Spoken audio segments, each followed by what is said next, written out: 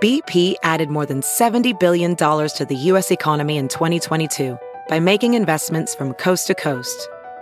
Investments like building charging hubs for fleets of electric buses in California and starting up new infrastructure in the Gulf of Mexico. It's and, not or. See what doing both means for energy nationwide at bp.com/investing in America.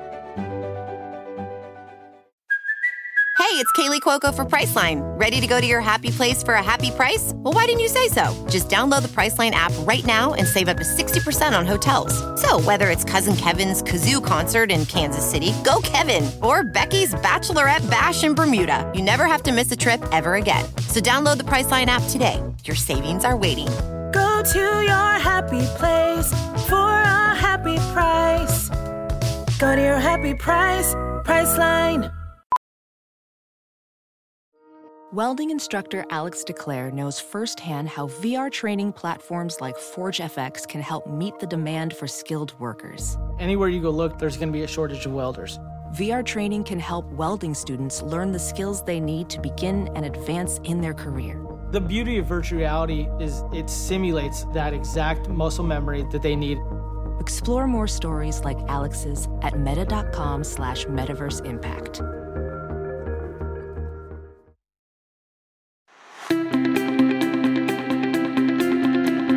Welcome to the Science of Success, the #1 evidence-based growth podcast on the internet, bringing the world's top experts right to you.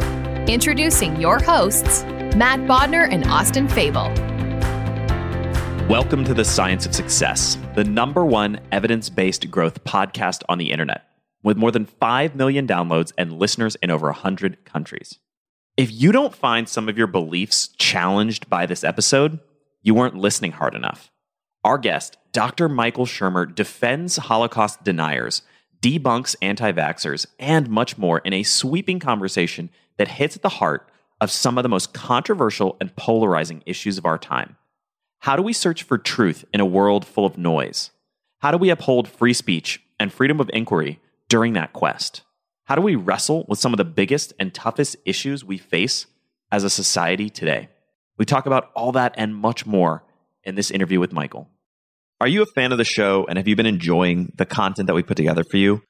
If you have, I would love it if you signed up for our email list. We have some amazing content on there along with a really great free course that we put a ton of time into called How to Create Time for What Matters Most in Your Life. If that sounds exciting and interesting and you want a bunch of other free goodies and giveaways along with that, just go to successpodcast.com.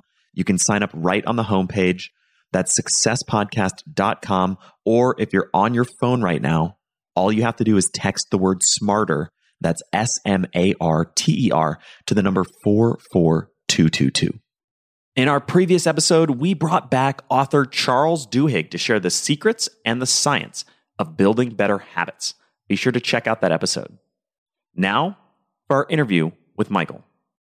Dr. Michael Shermer is an author, the founding publisher of Skeptic Magazine, a monthly columnist for Scientific American, a regular contributor to Time.com, and a presidential fellow at Chapman University.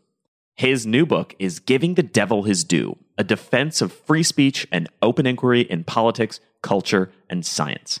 He's also the author of The Believing Brain, From Ghosts and Gods to Politics and Conspiracies, and many other works. His 2 TED Talks, seen by millions, were voted in the top 100 of more than 1,000 TED Talks, and he's been featured on media outlets around the globe. Michael, welcome to the Science of Success. Oh, thanks for having me. Well, we're very excited to have you on here today. And some of the themes and ideas you talk about in your new book, I think, are really important. And you open the book with a question, which I want to start with now, which is, who is the devil? And what is his due? Right. Yeah. So Giving the Devil His Due comes from that play and movie, The A Man for All Seasons, in which the argument is made that, we have to censor speech and control people's lives and have to change the laws for that. And then the rebuttal is, yeah, but what happens when you're the person who's being challenged? And and the laws are all cut down that would normally protect you. Now you're in the minority position and you have no defense. So we have to give the devil his due for our own safety's sake. So the devil is whoever you disagree with, whoever is you're in opposition to, whatever it is, politically, religiously, whatever your ideology or beliefs are. And it's kind of counterintuitive historically. The force of big agencies and governments and institutions to silence people has always been there. It's just natural to want to keep power, get into power, keep power, and squelch anybody who challenges you.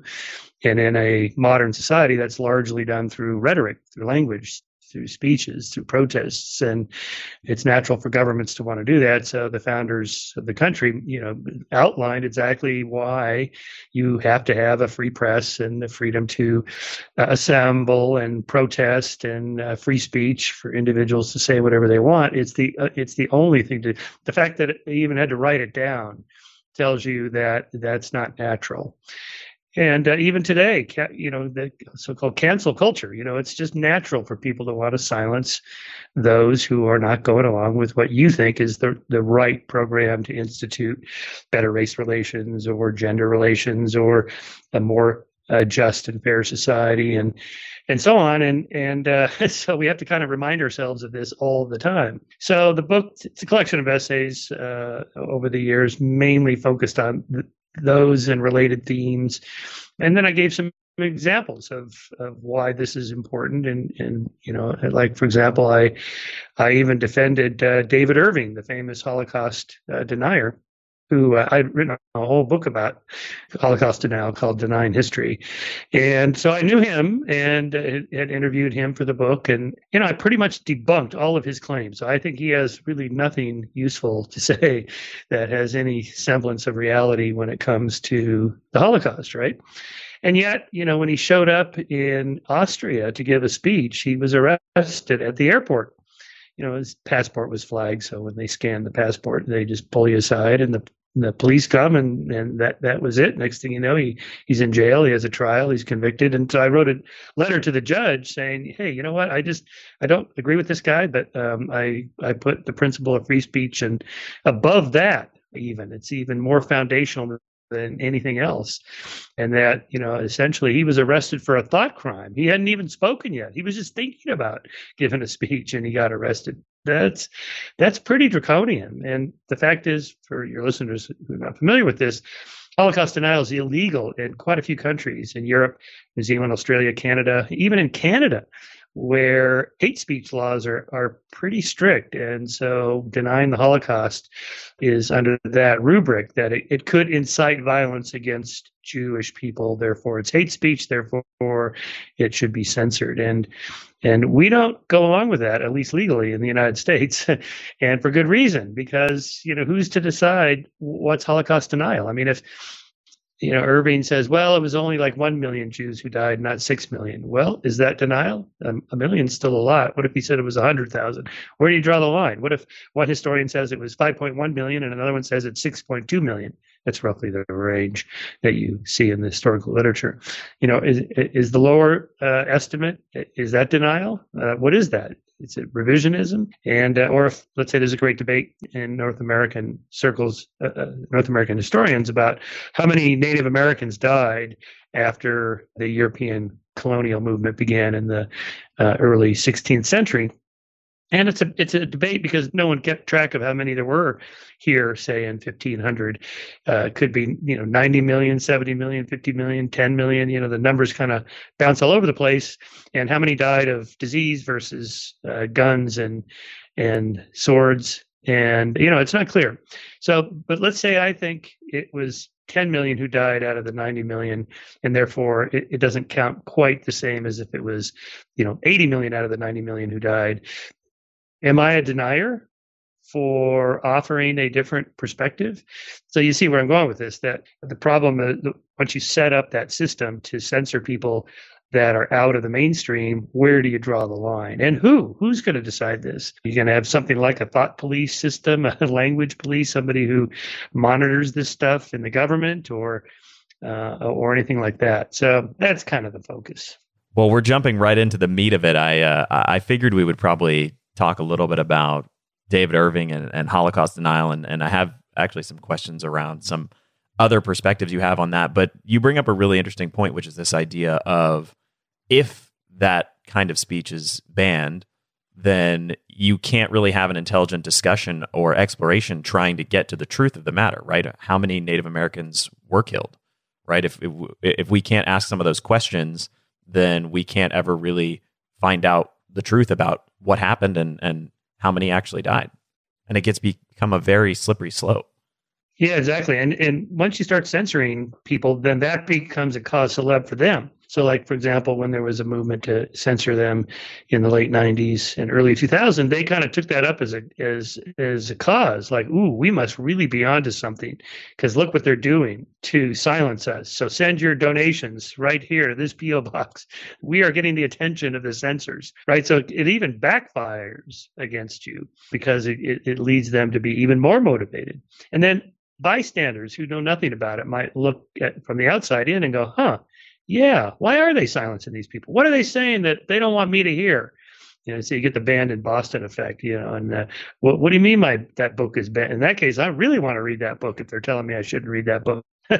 So my approach is just the opposite. Just let them have their say whatever they want, publish all their newsletters, write all the books that they want, let everybody have their say. And that's how I approached it. In that particular case, I said, just send me a list of the things that you think are most problematic about the traditional story of how the Holocaust unfolded and why and so forth. And they did. They sent me this list of like the 39 unanswered questions about the Holocaust. So Alex Groban and I co-authored this book, Denying History. We just went through the list. And, we went to Holocaust historians. We went to all the death camps in Europe, all 6 of them. We went to Yad Vashem and the U.S. Holocaust Memorial Museum. We went through the archives and, we just kind of knocked them down one by one and we published all that. First in Skeptic Magazine in a short version, then the much longer version in a book, and say, here's how we know, here's what they say, and here's how we know they're wrong. Boom, end of story. And then you decide. Then no one's silencing anybody. And to me, that's the best approach, because then eventually they'll just go away because it's clear they don't have a good argument. And we do this with everything, creationists. What are their best arguments about the theory of evolution? And in both of these cases, I noticed observing debates in which, say, a professional biologist would debate a creationist like Duane Gish. And they did terrible because they thought if I just walk in there with knowing a lot about evolutionary biology, I'll have no problem. Well, the debate isn't about evolution. It really isn't. It's about their particular talking points and, religion and science and kind of meta issues. And if you're not prepared for that, or their particular strategies of like tiny little minutia, like how do you explain the evolutionary origins of this particular organ in this animal? And if you're not at the ready, if you don't know that particular one, then you just go, well, I don't know. And then you look like an idiot, and that other person looks like they got you. And the Holocaust deniers, they do the same thing. Like, why does the door on the gas chamber at Mauthausen not lock? Come on.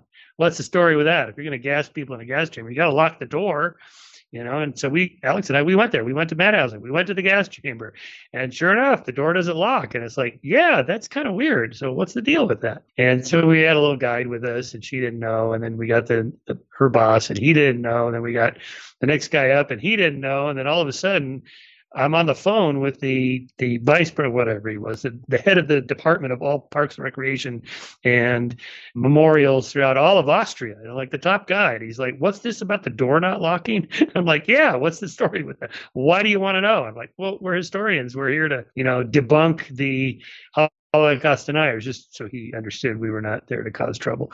And he's like, oh, I see. All right. So, and he didn't know because I have to look it up. And so finally, it took me like 2 years to get the answer to that question, which was that door that was put on there after the war, because the original door the gas chamber was dismantled and the parts were sent to different museums around Europe. And I forget where it is now. It's in Hungary or something in some museum.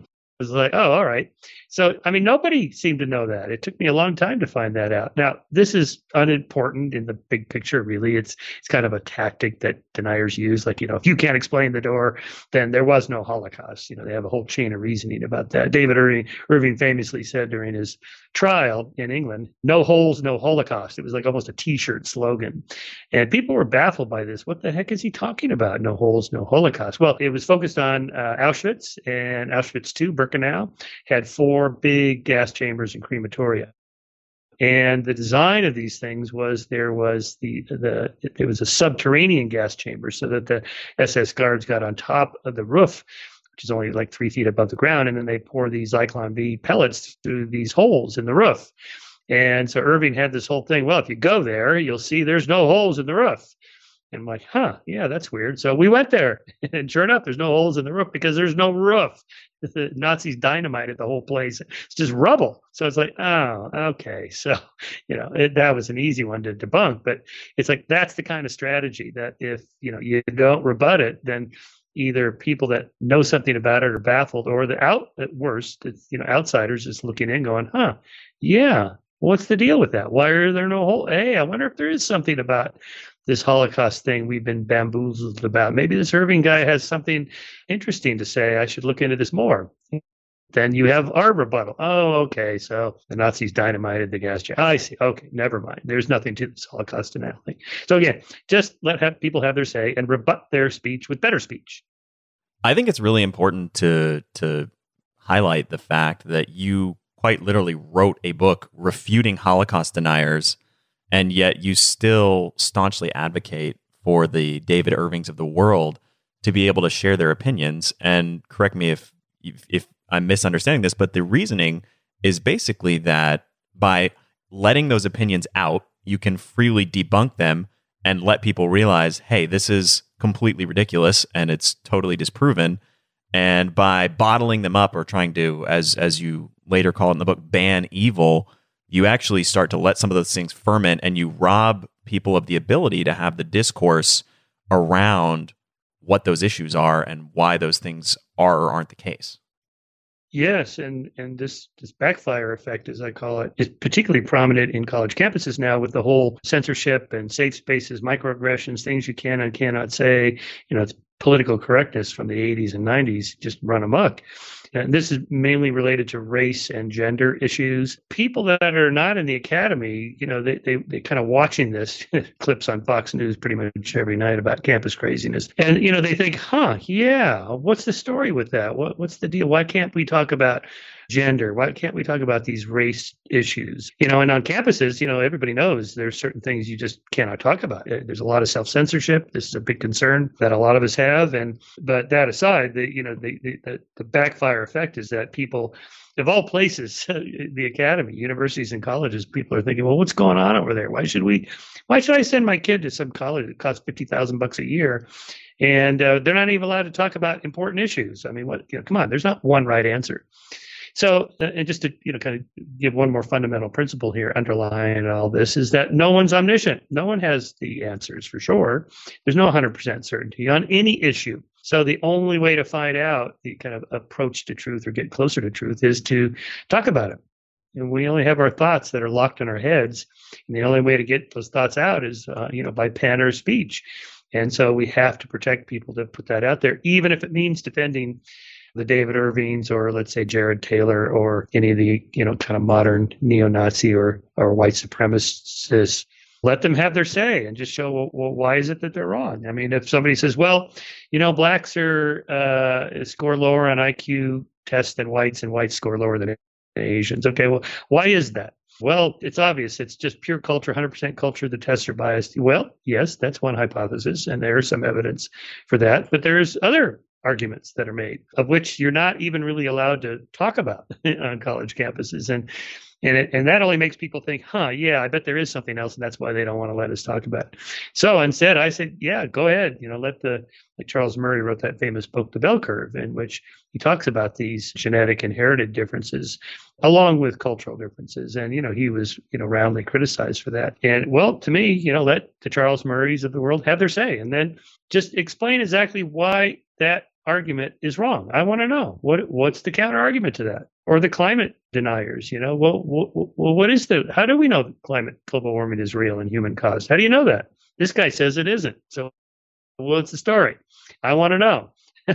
Where can I read about this? Well, this issue in particular, we're all over that. We have a couple of really classic articles at skeptic.com. If you just go there and just search under global warming, you'll see these, how we know global warming is real and why it's human caused. Here are the 25 arguments, or the 15 arguments. Here's what the skeptics say, and here's why they're wrong. Boom, boom, boom. It's because people really do want to know that. And again, no one knows for sure. I mean, climate science is a technical science. How do I know? What do I know? I'm not a climate scientist.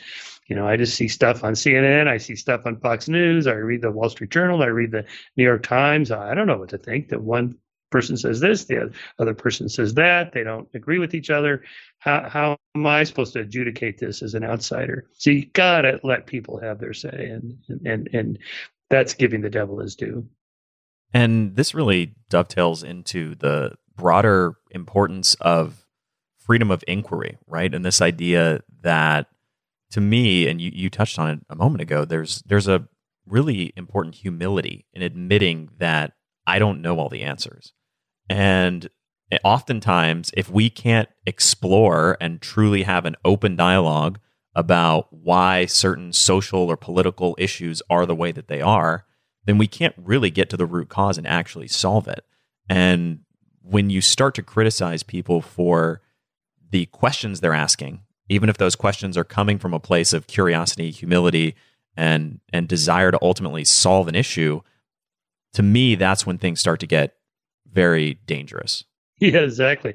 Yeah, there's a lot of research in cognitive psychology about the sort of mismatch between people's ideas about what they know and what they actually know.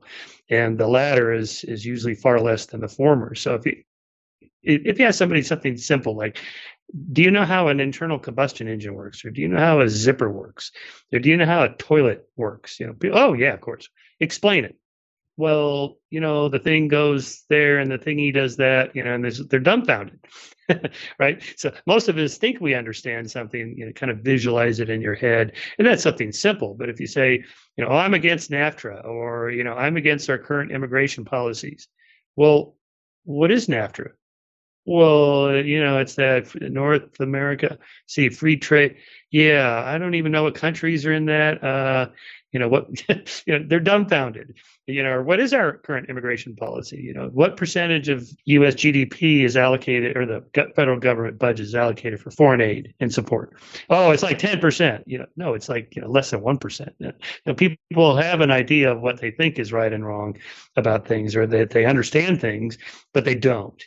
So really, when they opine about issues like global warming or evolution or whatever, really what they're doing is just kind of socially signaling, I trust the institutions of science, therefore I think global warming is real and human caused because that's what scientists are telling us, and I trust them. Or I don't trust big scientists. I don't like government agencies and big corporations and things like that, and therefore I don't trust them, and therefore I doubt it. Vaccines or climate change or whatever. So, but if you ask people, well, what is the science behind climate change? What do you know about vaccines? Again, people are largely dumbfounded on both the left and the right. So liberals who say, yeah, I fully accept global warming is real and human caused. Studies show that in general they have very little knowledge more than conservatives who doubt it. In other words, no one really understands climate science in the general public. I mean, we just have this kind of general understanding, like, yeah, I know how an internal combustion engine works, or I think I know how a zipper works, but I really don't.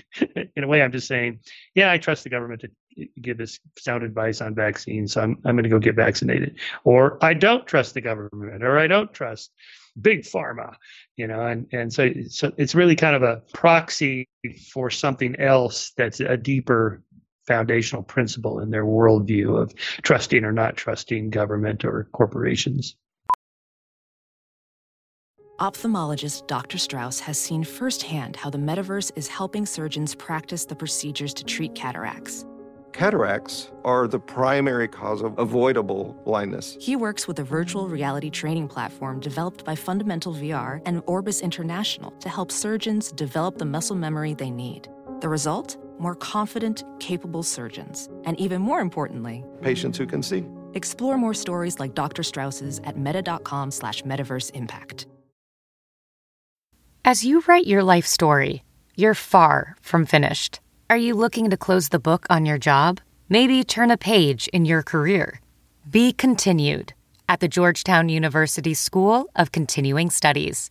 Our professional master's degrees and certificates are designed to meet you where you are and take you where you want to go. At Georgetown SCS, the learning never stops, and neither do you. Write your next chapter. Be continued at scs.georgetown.edu/podcast. That's a really fascinating insight. And something that I wrestle with, which you just touched on, is this idea that the reality is most people in the general public don't understand most of the fundamentals, the data, the science, the things that underpin anti-vaxxing, climate change, all of these different ideas. How do you think about, and the COVID response over the last 18 months has been a really interesting catalyst to explode a lot of these issues, but how do you think about the flip side of the coin in terms of the Holocaust deniers or the anti-vaxxers or whoever, the anti-maskers, all these kinds of people? How do you think about the idea that the denial in and of itself can be dangerous in a world where people don't understand most of the issues? Yes, and the COVID one is certainly interesting. Well, in the early days, of course, no one knew much of anything, so we were kind of groping for what the right thing to do was. The masks, no masks, then masks, and social isolation, close down the economy, businesses, and so on. And now we're kind of approaching that again with the Delta variant. And what's the right thing to do? I'm pretty sure we're not going to shut down the economy again. Businesses will stay open, and we'll just have to be careful about being masked and so on. And that would be far less concerning if everybody was vaccinated that can get vaccinated.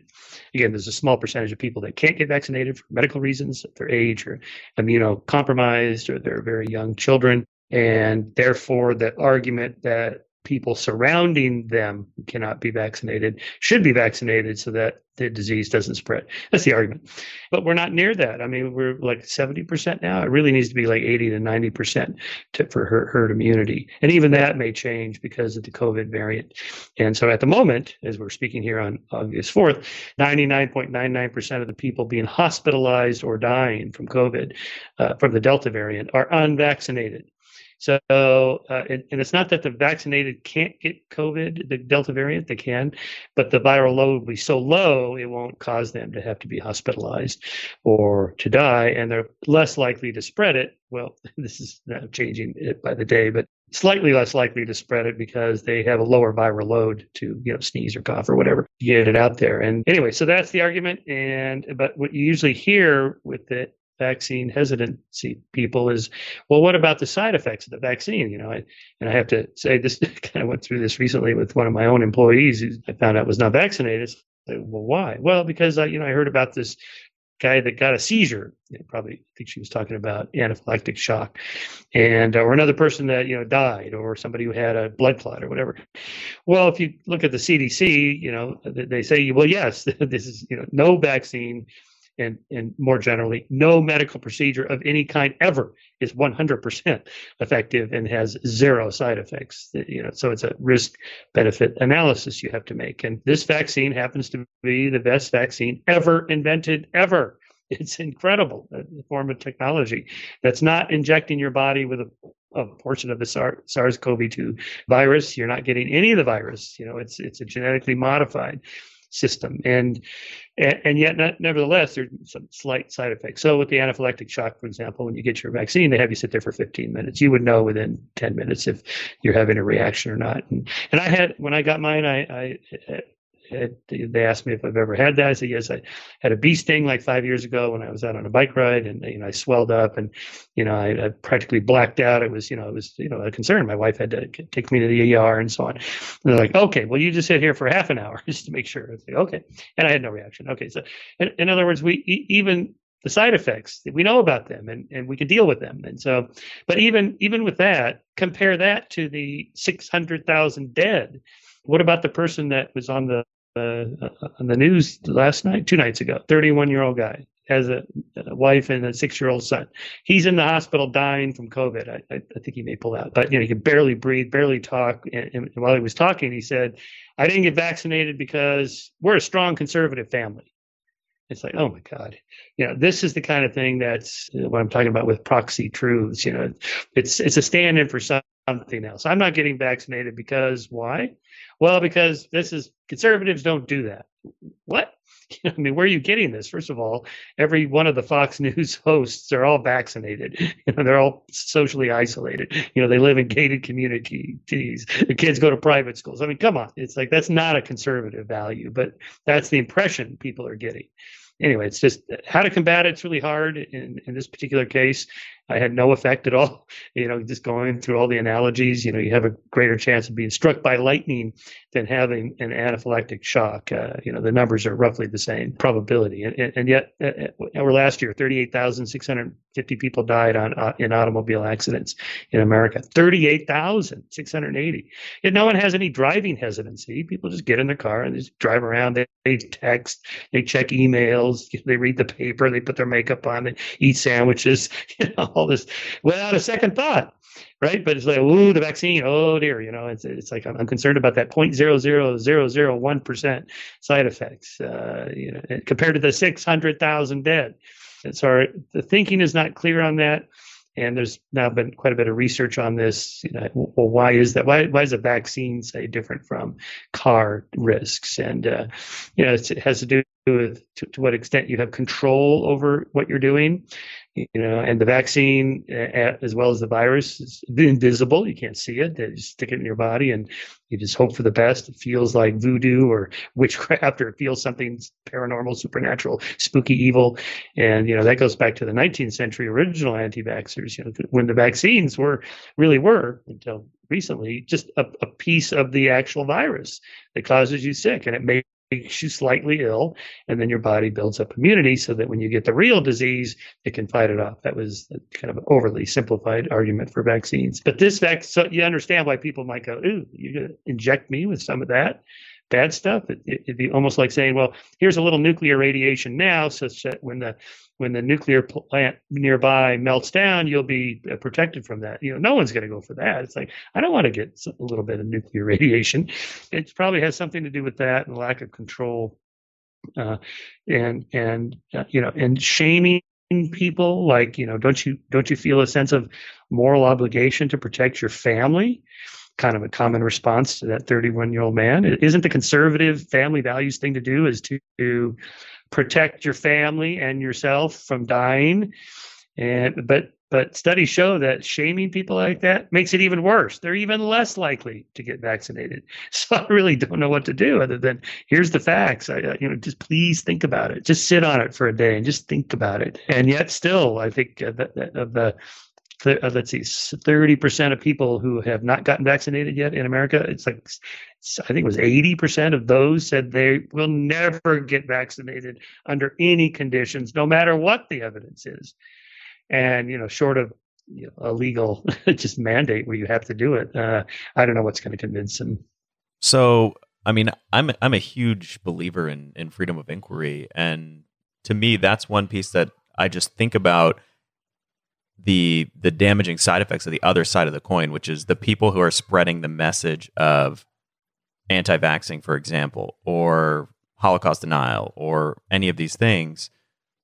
In the COVID case, I mean, they're causing real social harm, potentially. How do you think about reconciling that with the fundamental importance of ensuring that we have freedom of inquiry and debate and free speech? Yeah, well, in that particular issue, again, I just say let everybody have their say. You think that hydroxychloroquine is going to be a curative for COVID-19? By all means, but write a blog about it, post about it on Twitter, and have a podcast about it, or what's the new one? Ivermectin, I think it is. I keep stumbling on that word, but that Brett Weinstein was talking about on his podcast, and then YouTube's, we're going to demonetize you because you talked about that drug that doesn't have any evidence for it, or has only partial evidence that it could work against COVID-19. Well, come on, who is YouTube to decide? Who's making that decision about who can talk about what on their own podcasts that, of course, are platformed on YouTube. So that's the problem. Just let everybody have their say. What's the story with these drugs? And I'll decide. That's what I think about that. Now, the related issue on this to what you'd said has to do with freedom. A lot of countries like America that are very freedom oriented, like this, we'll just say the United States, people have a misunderstanding of what freedom means. They think, well, it means I could do whatever I want. No, that is not what it means. It doesn't mean that at all. To live in a civil society and a rule of law with a constitution and norms and customs and regulations and so on, these things are there in place so that you are actually freer by preventing you from doing certain things. So my simple analogy is you're not free to drive on any lane of the highway that you like, left side of the road or the right side of the road. Hey, I should be free to drive on any side of the road I want. No, you're not. And if you think that, then you're not going to get a driver's license. We will outlaw you, ban you from driving. And if you do it anyway, we'll lock you up. And that's to make everybody freer. So the standard libertarian line on this is freedom to swing my arm ends at your nose. And all libertarians understand it. They go, yeah, that's right. We got to have rules. We believe in the rule of law. Yeah, okay. Well, how about vaccines? Oh, accept that. Well, why? Shouldn't I be free from your germs? Like the smoking issue. The reason we ban smoking in restaurants and airplanes and so forth is because there's some evidence for secondhand smoke, but it stinks. It makes my life lower quality and less pleasant when you smoke. So don't do it. Smoke in your own house. Stink up your own house. Or whatever, you're free to do that. Or, I should be free to ride my motorcycle without my helmet. Yeah, but when you crash and bust your head open and you don't die, then I got to pay for it through healthcare, through higher premiums and through taxes and so on. So it affects me, so these unintended consequences of your allegedly free behavior any more than, we don't allow the fossil fuel burning coal plant to just dump the waste down the river that I get my water out of. Nobody thinks that's all right. No economist would say there should be no cost for that, even the most libertarian economists. So people get confused about this. I should be free not to get vaccinated. Well, sort of, yeah, but then your kid can't go to school. You can't work in a public job where you encounter people because these are what are called collective action problems. How do we solve problems that we all have to, do our share? That sounds like a collectivist, socialist, communist kind of thing, but it's not. It's what all civil societies, all of them, even the most democratic, libertarian, free, they all have restrictions for good reasons. And so I think the vaccine argument should be construed in that context too. I should be free from your germs, and as to whatever extent we can through laws and regulations.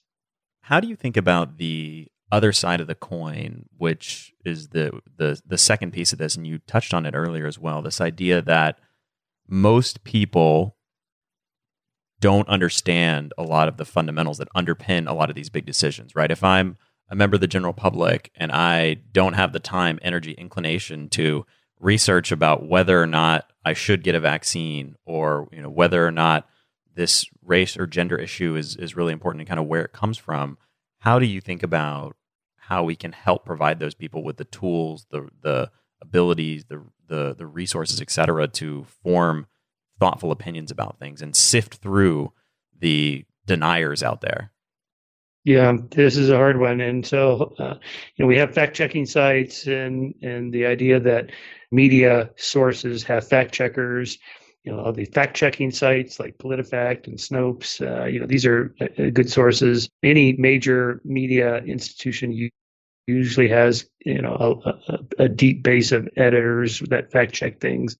You hope there's most of the bad stuff gets filtered out, as opposed to nobody's blog or podcast where there's no fact-checking at all. There's no editing. So you should trust the former more than the latter. Not that the latter, some lone person on a podcast can't come up with the right idea. He can. But, but most of us are ignorant of most things. And so if you're not engaged with other people that check you and fact check your own statements, then you're more likely to make errors. So that's the reason in science we have peer review, but that would be true for journalism as well. Which sources? Well, and we all know that the New York Times has a left-wing bias, and Wall Street Journal has a right-wing bias. We know CNN, Fox News, quite different, even on the same issues. You can toggle back and forth, and you can't believe they're even talking about the same thing, that they're so different.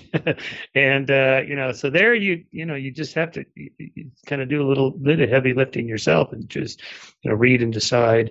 And it's another principle to remember is it's okay to change your mind. In fact, it's a virtue. When the facts change, you should change your mind if that's the right thing to do. There's no virtue in just saying, well, I'm going to believe X no matter what the evidence is, because that's what I said I believe. That's what politicians tend to do. They tend to say, well, I'm a liberal or I'm a conservative, so these are my half dozen core beliefs. I will never change them because it's how I define myself. Well, then what do you do with new evidence that comes in that shows that one of those, say, 6 core beliefs is wrong? Do you change your mind or not? A lot of people do, but a lot of people don't. They just say, well, I don't care what the evidence is. Okay, that's a problem. So to deal with that, you have to kind of do an end run around it and say, no, keep your political beliefs, your religious beliefs, whatever. And just on this one particular issue here, it's okay to change your mind. You don't have to give anything up. So I was at this conference, Freedom Fest, last weekend, and one of the speakers was talking about, he started telling this story about when he was a journalist covering the AIDS crisis when it began in the late 80s and into the early 90s. And he was talking about the Journal of the American Medical Association published this article, research article showing that the AIDS virus can be transmitted through just like swimming pool showers. It's in the air. It's respiratory. You can get it from just being on the same bus with an AIDS victim and so on. And of course, we found out that was absolutely not true. It's a blood transmission and a bodily fluid transmission through sex and so on, and blood transfusions. But this guy, the reason for telling the story is a guy then pauses and says, and guess who the author of that article was? None other than Anthony Fauci. And the whole room erupted in just laughter, like, that Anthony Fauci, what an idiot. He once believed that and now he doesn't. Yeah, that's right. New evidence came in that showed that study was wrong. And Anthony Fauci said, well, that was wrong. Okay, here's the new evidence. And so fast forward to 2020, Anthony Fauci says this, Fauci says that. And, you watch Fox News, like, you see, the guy's an idiot. He doesn't know anything. He's an ideologue. He just keeps flip-flopping. He's a flip-flopper. Because in politics, that's a bad thing. But in science, and when it counts for reliable knowledge, flip-flopping is a good thing. You change your mind when the facts change. And we've seen that happen over and over and over in the last year and a half. Should we have masks or no masks? How far apart should we be or not? When should businesses open? What's the rate of spread at which a governor or a mayor or the president has to say, okay, we've reached a critical barrier here? That usually has to do with to what extent local hospitals can handle the number of patients that are coming in. And here we are, first week of August, and we're starting to approach that here in LA County, for example. So yeah, that's normal. That's good. So you kind of have to pay attention to what's going on, which you would do anyway for other parts of your life. The people that are vaccine hesitant, for example, they hold down jobs, they have families, they're able to maintain a bank account and pay their bills. They're rational people. Why are they irrational on this one particular issue? It's baffling, and so a lot of us are trying to figure out how to deal with that. It's so interesting to me that this thread of free speech, freedom of inquiry, the quest for knowledge, the humbleness and humility to change your mind and try to rationally evaluate just what's true, really has, in many senses, even just in the course of this conversation, already exposed some of the ideological and dogmatic thinking on polar opposite ends of the political spectrum. I find that to be really interesting. Yeah, totally. Well, so the fact that it is polarized politically tells us that these knowledge claims are not just empirical truths that we can get to through better data and analysis and reason, that they stand in for something else. That something else being political truths or maybe religious truths or ideological truths or whatever. And if you don't understand that, then you're not going to understand why people are denying it or hesitant. Just think analogously about conspiracy theories. Just take QAnon. So my next big book is on conspiracies and conspiracy theories. So I open it talking about the insurrection on January 6th. And here's these videos of these people walking around Capitol Dome with their selfie photos, and it's like, and the guy with the Confederate flag, and the other guy with the the Viking outfit, the so-called QAnon shaman. So I just asked, what are these people thinking? What do they think they're going to do when they get in there? And I think most of them hadn't given it any thought at all. They're walking around taking selfies like they're on vacation. It was just stunning. And so what if they had gotten into the chamber where Nancy Pelosi was, say, before they whisked her out, and Mike Pence for that matter? And, what were they going to do? Would they have killed them? Maybe. And then what?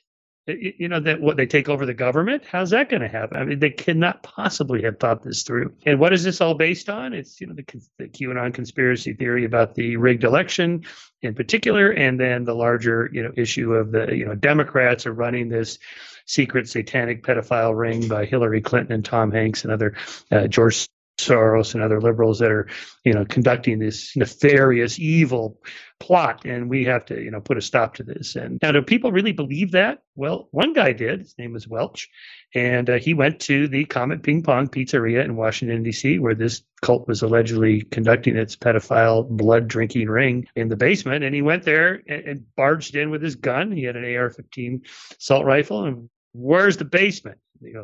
There's no basement here. What are you talking about? And then he shot up the roof, and I've come here to rescue the children. They're like, what? What are you talking about?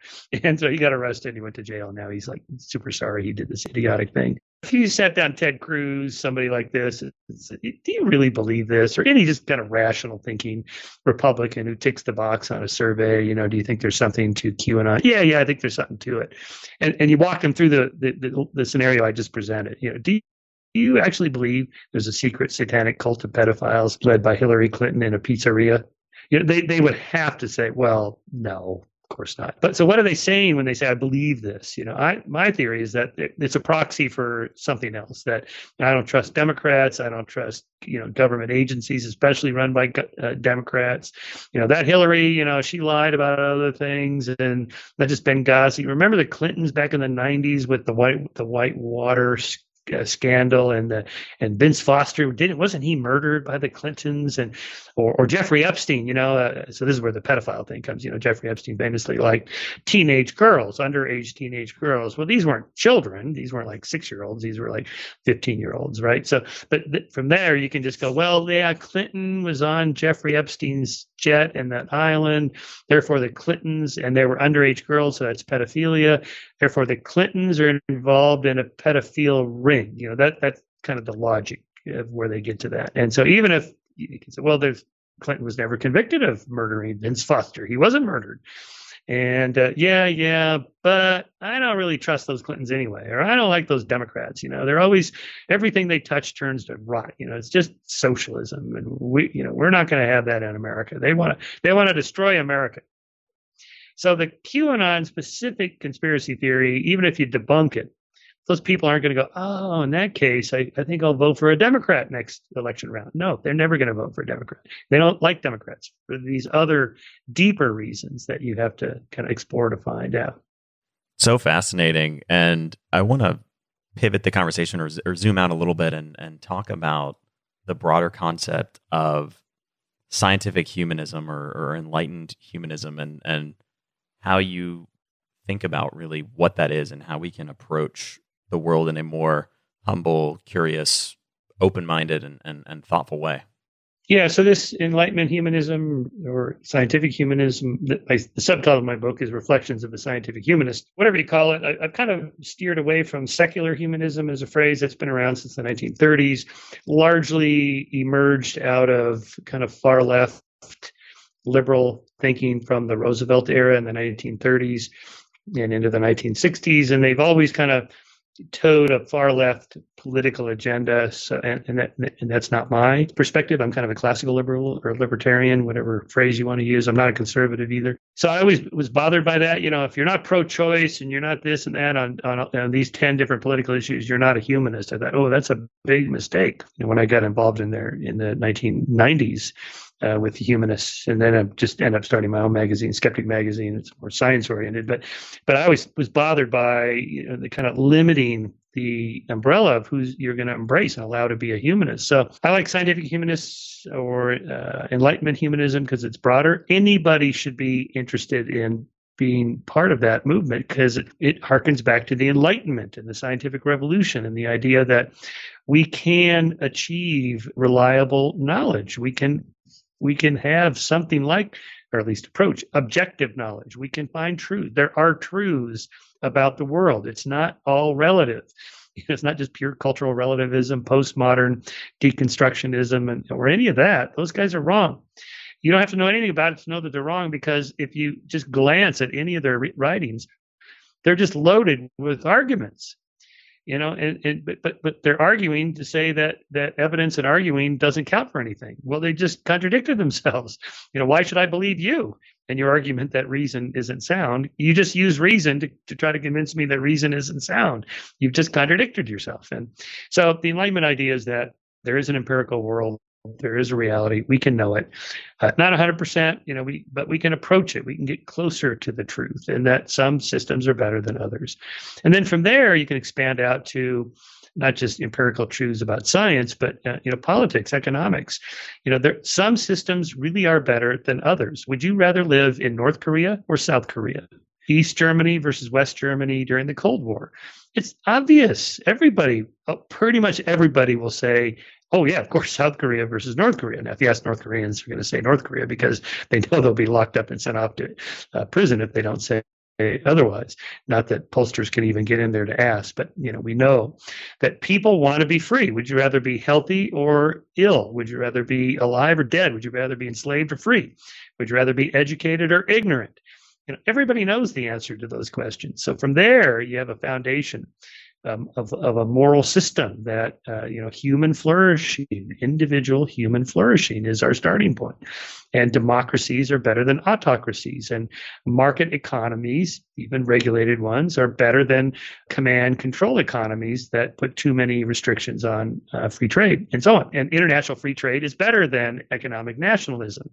So Trump, this is how you know Trump is not a conservative. This is a foundational principle of all conservatism is free trade, international trade, starting with Adam Smith and Trump saying, no, economic nationalism. That's just mercantilism that Adam Smith debunked centuries ago. And these are tried and true principles we've discovered through science, through reason, through experiments, through just history. See, I think of history as a science. These are experiments. These countries tried communism for almost a century and it failed. So let's not do that again. Or nationalism, that led to First World War and the Second World War, nationalism. Let's not do that again. That was a bad idea. Let's jettison that idea and do something else. And these are experiments. 50 different United States had 50 different state constitutions. They all have different laws and customs and norms about, let's say, gun control. Well, you can look at the outcomes and control for different variables. And so this is what social scientists do. You can say, well, look, this one leads to more gun violence. This one leads to less gun violence. Let's do the latter because we agree gun violence is not good. Now, that particular issue, again, is fraught because of these moral foundational principles that underlie it. I've met many conservatives and libertarians that say, I don't care how many people die of gun violence. It's roughly the same as automobiles, about 35,000 a year, suicide, accidental, and homicide. And they say, I don't care if it was 350,000. I want my guns. So their freedom, Second Amendment, freedom to own guns trumps all, the kind of public health crisis of too many people dying from guns. Therefore, you have to do something else. You have to try to get on the same page with them. Don't you agree it would be better if fewer people died of guns? Well, yes, of course I agree with that. Or like with pro-lifers, I argue, that abortion, the issue is not really about abortion, because if you make it about abortion, they're not going to budge. But if you say, do you think it would be good if fewer women got pregnant that didn't want to have babies? Well, yes, because that would lead to fewer abortions, right? Because that's what an abortion is, the ending of an unwanted pregnancy. Okay, how can we do that? Look, here's some studies that show that women that are educated, women that have economic empowerment, women that have access to free or inexpensive birth control don't get pregnant as much, and therefore they have fewer abortions. So instead of saying let's ban abortion or let's legalize abortion, just let's see what we can do working together, all of us, to reduce the number of unwanted pregnancies. So there, my strategy is to do an end run around the moral issue, because people aren't going to budge on that. They're too stuck, particularly if they've ever spoken out publicly about it. They're just not going to change their mind. Cognitive dissonance is too powerful. Very insightful. And the idea you've touched on a couple times that I think is really important is this notion that a lot of times a stance on a particular public policy issue really is just a reflection of a much deeper moral underpinning that really in some cases may have very little to actually do with the having logically, rationally thought through the position, and more to do with a core component of someone's identity. And the corollary of that is this notion that we have to think about intellectually creative approaches that can, as you said, do an end run around that in some cases to try and get people to agree to social goods that may be in the benefit of everyone without getting tangled in a lot of the moral knots that we can so easily get tangled in. Yeah, that's right. So for like creationists, for example, well, who are they? Well, they tend to be mostly religious, Christian fundamentalists or evangelicals. All right, what is it that bothers them about the theory of evolution? Because most of them don't know anything about it. Most people don't know about evolutionary theory. They can't, the average Harvard undergraduate cannot explain how natural selection works, right? So it's a separate issue, and by the way, they tend to think it more Lamarckian, like, well, if the giraffe stretches its neck, then it passes on the longer neck to its offspring. No, that's not how it works. So the average person can't even get it right. So that's not what's really going on. What's going on is they think, well, if I agree that evolution happened, that means I got to agree that there's an older Earth, but doesn't the Bible say 7 days? Yeah, well, maybe they're ages. No, it says days, and it said God created the sun and the moon, and then the animals, and then the plants, and then the animals, and so on in the particular sequence. I feel like if I give that up, then I have to give up the next thing in the next book in the Bible, and then pretty soon I'm not agreeing with anything that the Bible says, and therefore there's no moral foundation to my life, or there's no moral foundation to America if we go down this road, because, don't those evolutionists, aren't they atheists? And atheism is a bad thing because they don't believe in any right and wrong, and they don't believe in morals, and anybody should be able to do anything they want. They have all these crazy ideas about atheism and humanism and so on. And so therefore they draw the line. They go, okay, I can't accept the theory of evolution. So I just do an end run around that. I say, hey, well, look, most religious people actually accept the theory of evolution. A lot of Protestants, most Catholics now believe it, since the Pope issued that encyclical in 1996 saying it's okay to accept the theory of evolution. It's true. And it really did happen, and has nothing to do with the soul. And this is what religion deals with. And this is what we believe as Catholics. And you can accept the theory of evolution. Oh, boom. Okay, good. That was a good move. Even though I don't believe in souls and the afterlife and all that, who cares? At least the head of the Catholic Church said it's okay to accept evolution. Well, now I would not give any evangelical fundamentalist a copy of Richard Dawkins' book, like The Selfish Gene or The God Delusion, or any of his books, because he's an atheist. He's the most prominent atheist in the world. So they're going to read that thinking, oh, well, this guy's an atheist. So, what is he? I can't trust his judgment about evolution. So I'll give him Francis Collins' book, The Language of God. Francis Collins was the head of the Human Genome Project. He's now head of the National Institutes of Health. He's one of the greatest scientists of our age, and he's an evangelical Christian whose book talks about why he accepts Jesus as his savior. And the rest of the book is about how we know that evolution happened and how we know the theory is true. So there I'm kind of doing a, red team, blue team sort of thing. Well, this guy on your team, your religious team, who's one of the smartest people in the world, one of the most accomplished scientists ever, he says the theory is true and it's okay to believe it. And you get to keep your belief in Jesus as your savior and so on. Oh, okay. Now they're far more open to the idea through that strategy. It's so fascinating. And lest we leave one part of the political spectrum or another unoffended by this conversation or their beliefs unchallenged, which I think is really important, that we're challenging. You should be challenging yourself constantly and updating your beliefs and being humble and intellectually curious, which is the whole point of this idea of free inquiry and free speech. I'm curious, coming all the way back to what we talked about at the beginning of the conversation, how do you think that a lot of the challenges to free inquiry and free speech have emerged out of our existent campus culture? And how do you think we should approach resolving that? Well, to steelman their side, it goes back to the early civil rights movement and then the women's rights movements that, language matters. What you call an African American and what you call a woman, matters. It could be demeaning. Of course, the N word is the obvious example, but, just calling just something simple like changing the Mrs. modifier for a married woman, Miss or Mrs., there's nothing like that for men. Why is that? Well, because, historically men have had all the power and, the ownership and so on. It wasn't necessary to have that designation. So, it was famously changed to Ms., MS. And, there was a little bit of pushback like, oh, these crazy feminists, But then in time, we all got, used to changing our language that way. No one today, hopefully, would use the N word.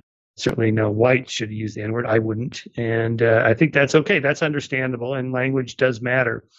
And those kinds of things over time can be tracked. You can kind of see in the history of literature, say the last century, approximately what decade a novel was written in say 1910s or 20s or 50s or 60s, of the kind of language used to describe blacks and women and Jews and other minorities. It's like, wow, I mean, they're almost embarrassing to read now. It's kind of painful to read. Then you get these pushbacks that, well, we shouldn't then have students read Mark Twain and Tom Sawyer and all that because, he uses the N word. Well, okay, it's okay to read literature for what it was, because that's the whole point. And in that case, Twain was pushing back against the racism of his own time and using the word purposely to kind of jar his readers into seeing, how wrong this treatment of blacks was in the South, the Mississippi, along the Mississippi and so on. Anyway, so, I understand, why political correctness took off in the first place. Then once you go down that path, then you start policing speech. It's like, well, if this word is bad, what about that word? And how about this phrase and all these descriptions? And you end up with this laundry list of microaggressions that the University of California published a couple of years ago, distributed to all faculty and staff and students. These are the things that are triggering and racially or genderly sensitive, and you shouldn't use them. Like what? Well, like asking, where are you from? If somebody has an accent, well, according to this list, this is a way of saying, so you're not really normal here. You don't belong here. Where are you from? As if everybody's going to take that as an insult. Or cultural appropriation. Taco Tuesday, there was a big row over that at Cal State Fullerton a few years ago, 2015, about white non-Hispanic students enjoying Mexican food. Well, if you've ever been to Southern California, you're not going to drive 10 feet without encountering Mexican food. It's one of the great cuisines of our time here. It's great. I love Mexican food. How is that culturally appropriating? That's culture. All of culture is appropriating. But you can kind of see how you say something like dressing up in blackface is offensive to blacks. Yeah, I get that. Absolutely. Well, so dressing up as in a Mexican sombrero or dressing up in a Native American costume with feathers, is that the same as blackface? I think it's not the same as blackface, but you can kind of see the reasoning, the chain of causal reasoning from one to the next. But the problem is then you go too far down the path and then no one wants to say or do anything. They're afraid, well, gosh, this is going to offend somebody somewhere. I better just keep my mouth shut. That's not good for culture, for a civil society, for a free society. The whole point of a free society is to be free to speak your mind. And even if you're offensive, well, okay, then, but that's okay. So it's slightly different, distinguishing between government censorship and then just the kind of customs or norms of silencing people. We're not really free to say anything you want. You're not going to tell your spouse or your best friend something horrible that you were just thought about them. That would just be being a jerk. It'd just be offensive. Just keep your mouth shut. From there, we all silence ourselves for good reason. It's better to live in a polite society where you don't say nasty things. So we all do that anyway. But what we're really talking about here is, the silencing of people's opinions on ideas that matter: immigration, abortion, foreign wars, and racial issues, gender issues. Should trans women, that is men that male to female trans, should they be allowed to compete in Olympic sports? Well, there was a big story in paper this morning about the weightlifter, the trans woman who was a man weightlifter. Well, she ended up failing in her 3 attempts at getting this huge weight over her head.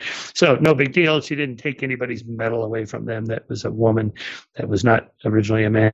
And so on. So it wasn't an issue, but someday it's going to be an issue, when this has already happened in some track and field events where a trans woman who was a man, just out sprints these women. They're just competing for second and third place. And the fourth place person isn't going to be on the podium because of that. Well, here you have conflicting rights, the rights of trans to be free to do what they want in society, and the rights of women to not have to compete against men because of the physical difference.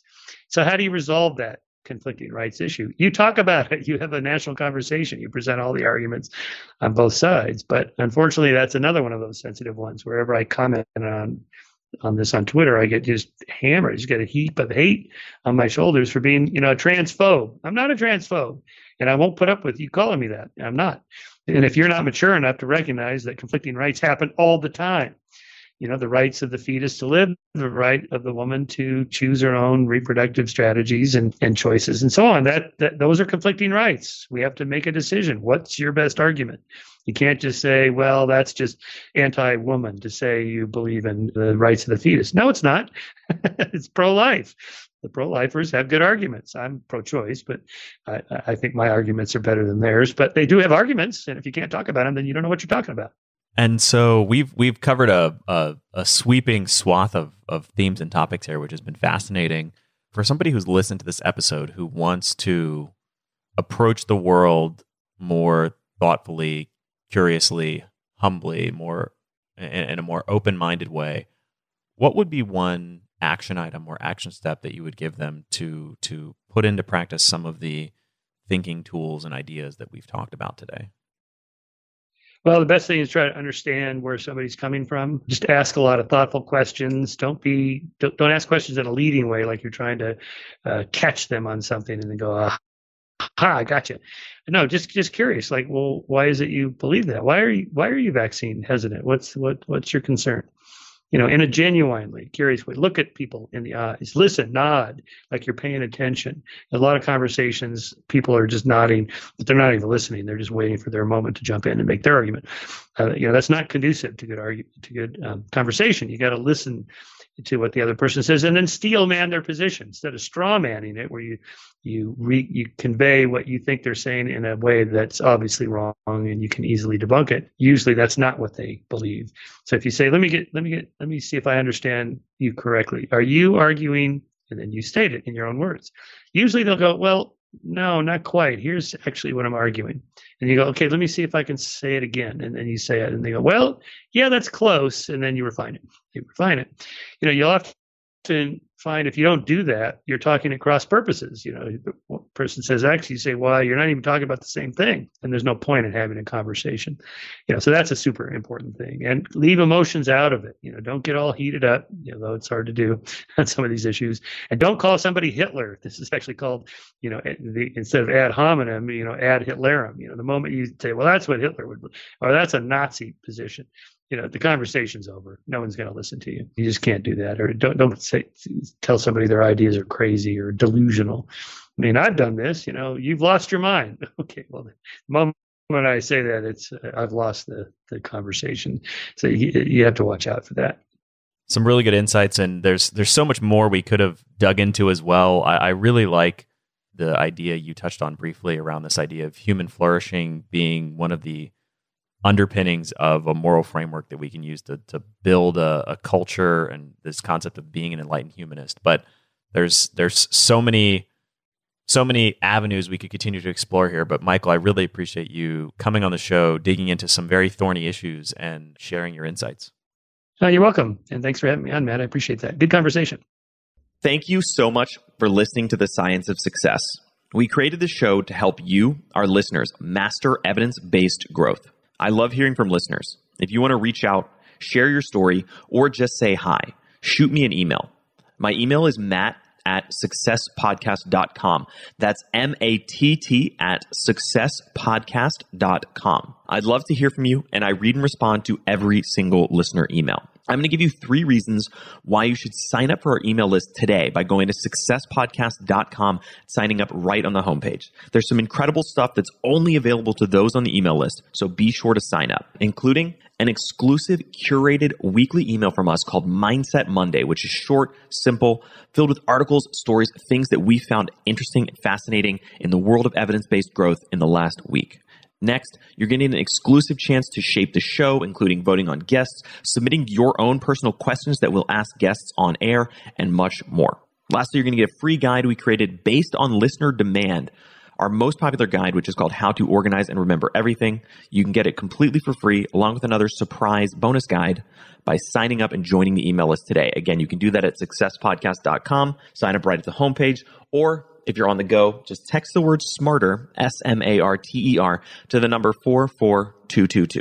Remember, the greatest compliment you can give us is a referral to a friend, either live or online. If you enjoyed this episode, please leave us an awesome review and subscribe on iTunes, because that helps boost the algorithm, that helps us move up the iTunes rankings and helps more people discover the science of success.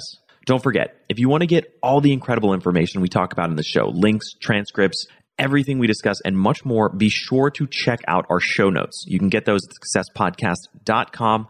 Just hit the show notes button right at the top. Thanks again, and we'll see you on the next episode of The Science of Success.